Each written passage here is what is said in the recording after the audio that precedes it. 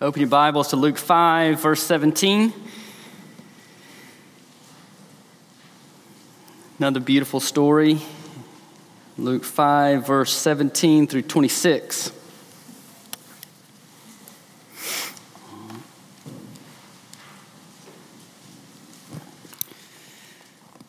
Hear God's word, Luke 5:17.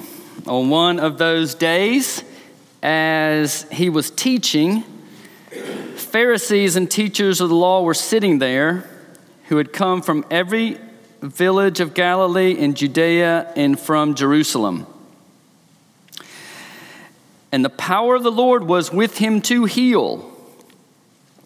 And behold, some men were bringing on a bed a man who was paralyzed, and they were seeking to bring him in and lay him before Jesus.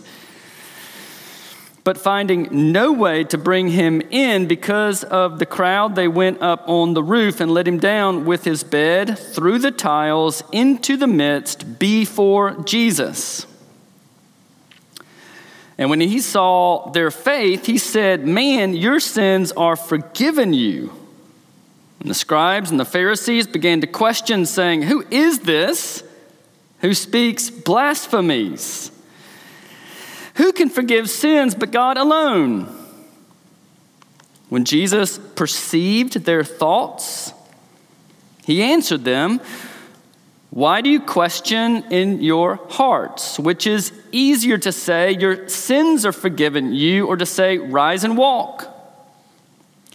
But that you may know that the Son of Man has authority on earth to forgive sins," he said to the man who was paralyzed, "I say to you, rise, pick up your bed, and go home." And immediately he rose up before them and picked up what he had been lying on and went home, glorifying God. And amazement seized them all, and they glorified God and were filled with awe, saying, "We have seen extraordinary things today." And the grass withers and the flowers fade, and this good word endures even to today, even unto the end of the world. Let's pray. Thanks, Father, again for your word. Holy Spirit, we do offer to you our hearts today, and we ask that you would do your healing, convicting, reproving, comforting work in our lives. And would you show us Christ, in whose name we pray. Amen. So it's another amazing story. And again, remember that we're in a section that began with verse 1 of chapter 5 and is going to go through verse 16 of chapter 6. And in this little section, Luke isn't just talking about how incredible Jesus is and how wonderfully he fulfills his inaugural sermon. You remember Luke 4:18 and 19, "I've come to bring release." That's his programmatic sermon. It's why I'm here. So he doesn't just talk about how incredible Jesus is and wonderful his mission is, but he also, along with that, he describes the responses of people, both individuals and groups of people, and you and I need that. And what that does for us, it shows us how we're supposed to respond today and how we're not supposed to respond, because we always respond. We're never neutral. Each time we hear the word, there will be a response. So the question for us is, how will we respond today? So remember, what we said is that Luke's really trying to get us to engage with Jesus here. He's asking us to imagine that you're there. Imagine you're among that group in the house. You're watching what's going on. Maybe you're one of the friends carrying the paralytic, or you're the paralytic healed. Enter in, assess what that means for you. How will you respond to Jesus? And so the healing of the paralytic is similar in these respects to the other two stories we've already studied in this section, the great catch of fish and the healing of the leper. But it also progresses over them. In two ways, it progresses over them because in this passage, Jesus is making very overt what he's implied in the other stories. And in addition to that, Jesus is also encountering for the first time opposition.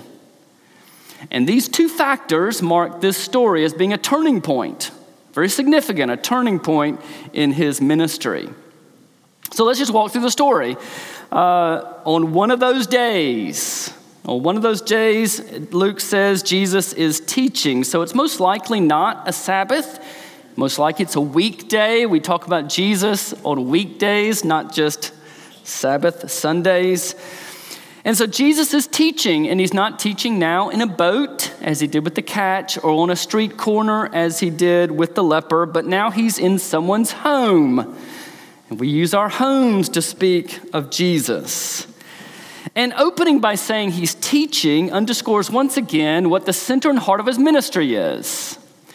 In his programmatic sermon, 4:18 and 19, he says, I've come to preach the good news to the poor. In chapter 4, verse 43, after a day of healing, he gets up early in the morning, prays to his Father, and comes back to his apostles and says, wait, my purpose is that I'm sent around preaching the good news of the kingdom. So we see the fundamental nature of his preaching gospel, and that's what he's doing. What's obviously new to the story is that the Pharisees and the teachers of the law are sitting right there, right in front of him.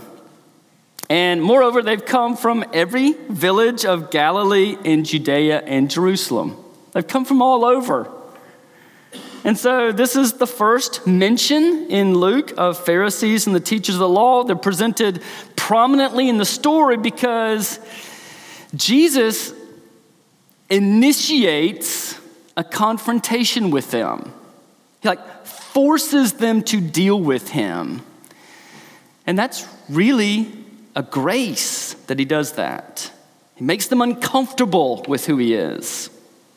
So they come from all over, and it appears that they are officials of organized Judaism that are starting to take notice of what's going on with Jesus, and they're a little unsettled by it.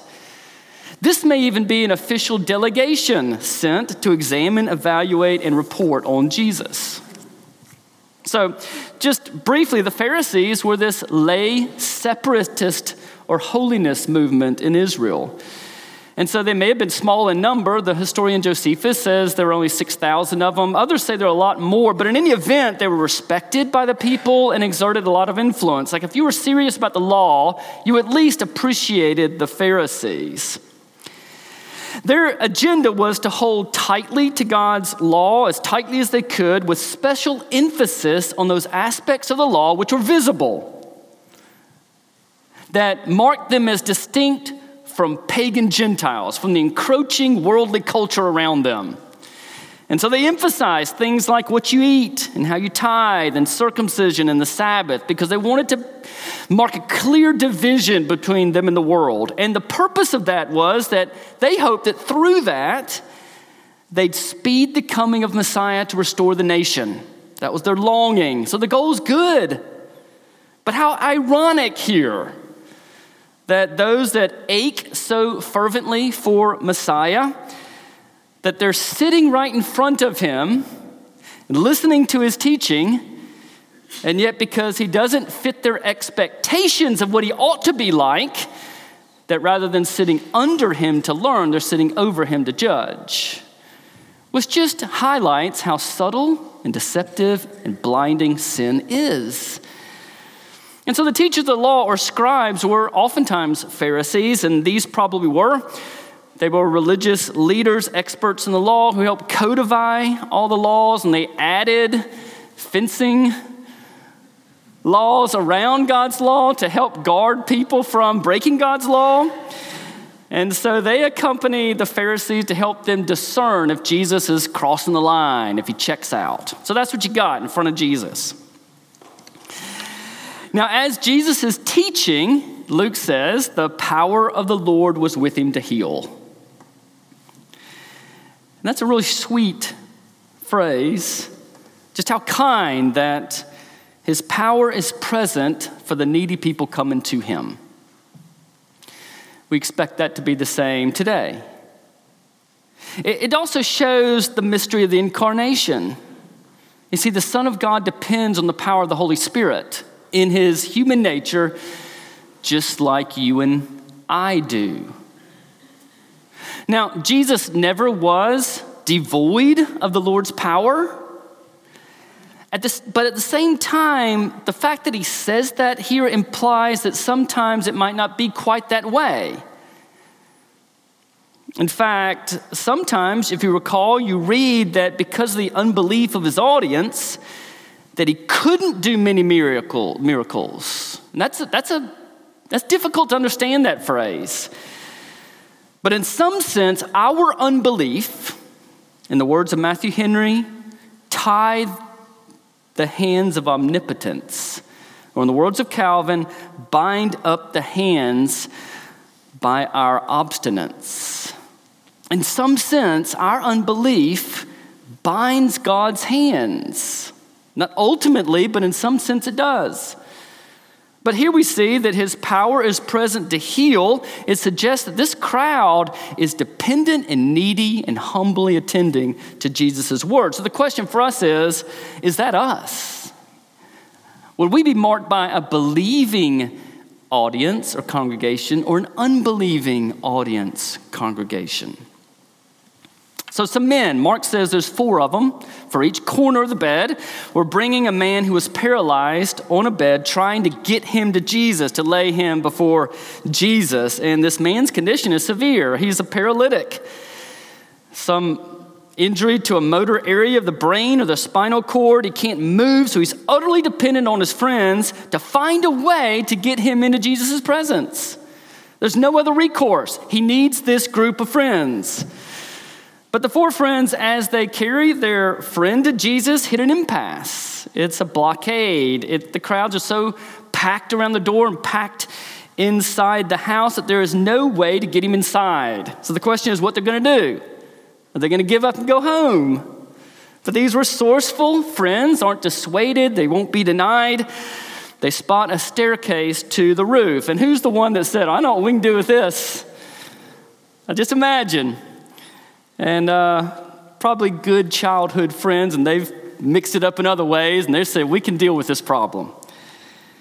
Well, people back then, they'd open up their roofs and they became living spaces. And so there was a staircase that went up, and there were these beams that went across the wall. Then perpendicular were sticks and reeds, and then you put a blanket of mud, straw, and clay. Luke calls it tiles. Maybe that refers to the clay. Could have been tiled over that. So these 4 men hoist their paralyzed friend up the stairs, and despite anyone's objection to them, especially the homeowner, he might have had something to say, they dig out a hole in the roof. And so you just imagine, you're sitting there in this not well ventilated house, rather dark, stifling with so many people, and all of a sudden you're going, what in the world is going on? This dust and hardened clay and straw and sticks start falling around you. And then this shaft of sunlight appears, and then this man tied to a stretcher is lowered, inserted into that hole and lowered by ropes, such that dramatically he arrives right in front of Jesus. And then the question is, how's Jesus going to respond to that? I mean, is he going to get flustered and annoyed? I mean, totally disrupted what he had going on. I mean, had to have been messy and inconvenient. It stopped everything. But Luke says, when he saw their faith, he said, man, your sins are forgiven. That's the words out of his mouth. And we just see that far from being irritated by what they did, Jesus is actually delighted by what they did. I mean, he loves faith. He doesn't drive us away when we come to him with our need. It draws him to us when we come to him with our need. His approval is stressed by the fact that this is the first time the word faith is actually mentioned in Luke. Right here, if you want to see what faith is, look at these guys. And Jesus calls attention to their faith when they haven't even said anything yet. Like, there's no words. There's no profession of faith here. He discerns their faith by what they do. It's like James, I will show you my faith by my works.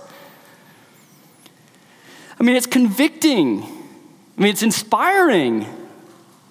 Their actions show they believe Jesus is capable enough and caring enough to heal their friend. The sincerity and the strength of their faith is evidenced by the lengths they will go to get their friend in front of Jesus. There's this sense of urgency they have, this persistence, this pushing through obstacles, even creativity, imagination. They have it all. It shows a robust and living faith in these friends. So we just ask what we have done. Is that something of the faith that you and I have in Jesus? To get ourselves and get those we love to Jesus. And again, Jesus looks at them and notice he commends their faith. It's their faith, the faith of the five. Both the good friends and also the paralytic. It's because of their faith that he heals the paralytic. You see, your faith, your living faith in Jesus benefits other people. The faith of parents leads God to view their children as covenant members. The faith of believing friends serves to mutually build each other up. The faith of friends of an unbeliever leads us to pray and to seek to speak words in season. The paralytic doesn't get healed without the faith of his friends. Striking. Well, let's consider what Jesus says in response to their faith. He says, "Man, your sins are forgiven." But they came for healing. That's why they're there. They want their friend to be healed. Why does Jesus speak about forgiveness? And what Jesus says to them, what Jesus says to us is that the worst disability you and I have is not a physical paralysis, but a spiritual paralysis. The greatest, most necessary healing you and I need is healing not from our physical disabilities, but from our spiritual disabilities, from a paralysis of the bondage of sin's power and subjection to sin's guilt. That's what we really need, and Jesus puts it front and center before everybody right here. As much as you and I want healthy bodies, even more crucial are healthy souls. And in a world that idolizes the body so much, is that what we think? Like, is that our priority? And Jesus wants it to be our priority without diminishing the other. Faith in Jesus serves for all our sins to be forgiven. That's the basic promise of the gospel that Jesus declares here. And then another reason Jesus says, "Man, your sins are forgiven," is that he's forcing this crowd to wrestle, especially the Pharisees and the scribes, to wrestle with who he is. And so again, like I said, he makes overt what was implied earlier. He now is saying, look, I have authority to declare your sins forgiven. So who does that mean I am? Deal with that. And sure enough, the scribes and Pharisees' minds are triggered and they go, who is this? But the only thing is they don't stop there. Sadly, they go along and say, who is this who speaks blasphemies? Like right off the bat. Categorically, he couldn't be who he says he is. They rightly understand that only God can forgive sins. All sin is ultimately against God, and that's what makes sin so horrifying. And you and I can give all kind of mitigating factors for our sin when it's just us and other people. But the deal is it's always against God. He's holy and he's loving, and you and I affront him and sin against him. That's why David, though he had committed adultery with Bathsheba, used his power in her life in a destructive manner, and though he had murdered Uriah, he had the gall to say in his psalm, against you and you only have I sinned, which isn't to diminish what he did to them. It's just to say, as bad and grievous, unconscionable as what I did to them, I don't have words to know how grievous that was before a holy God. They understand that sin is ultimately against God, and therefore God alone is authorized to forgive it, and God alone is able to give it. If it's so grievous, who can pay it? But they're wrong, though they were right in there, they're wrong to say that Jesus can't do it. And so what they look at Jesus and they charge him with blasphemy, meaning he's taking God's prerogatives for himself. He's inserting himself in a role that only God can fulfill. Now, Jesus doesn't actually say, I forgive you. Jesus uses the divine passive. He says, God forgives you, essentially, and yet he talks more directly than anyone in history has ever talked. And therefore, as they listen to him, they go, you are associating yourself so closely with God in our minds that you're stealing God's right and honor right here, unless that's who you are. Now, unwittingly, the Pharisees and scribes have given us a tremendous profession of faith. Who can forgive sins but God alone? Are we standing in the presence of God? Now, Jesus reads their thoughts. He expresses some divinity here, just like Simeon said, you can expose and reveal the thoughts of man. He does that for us. So he makes his point even clearer to them. He goes, which is easier to say, your sins are forgiven you, or to say, rise and walk, but that you may know that the Son of Man has authority on earth to forgive sins. He said to the man who was paralyzed, I say to you, rise, pick up your bed, and go home. Now, this is the first time in the gospel that Luke has used the title Son of Man. And we're going to talk about it several other times as we work through the gospel. But it was a way for Jesus to refer to himself as Messiah without slipping into the political national views the people had. But also it's a way in which he can emphasize that he's a real man, while at the same time saying, do you remember Daniel 7? The one like a son of man who gets the kingdom from the Father. And so it alludes to his divinity too. To center what he says around this title focuses the issue even more emphatically on who he is. And that makes all the difference. So, is it easier to say your sins are forgiven or to say rise up and walk? And that's a good question.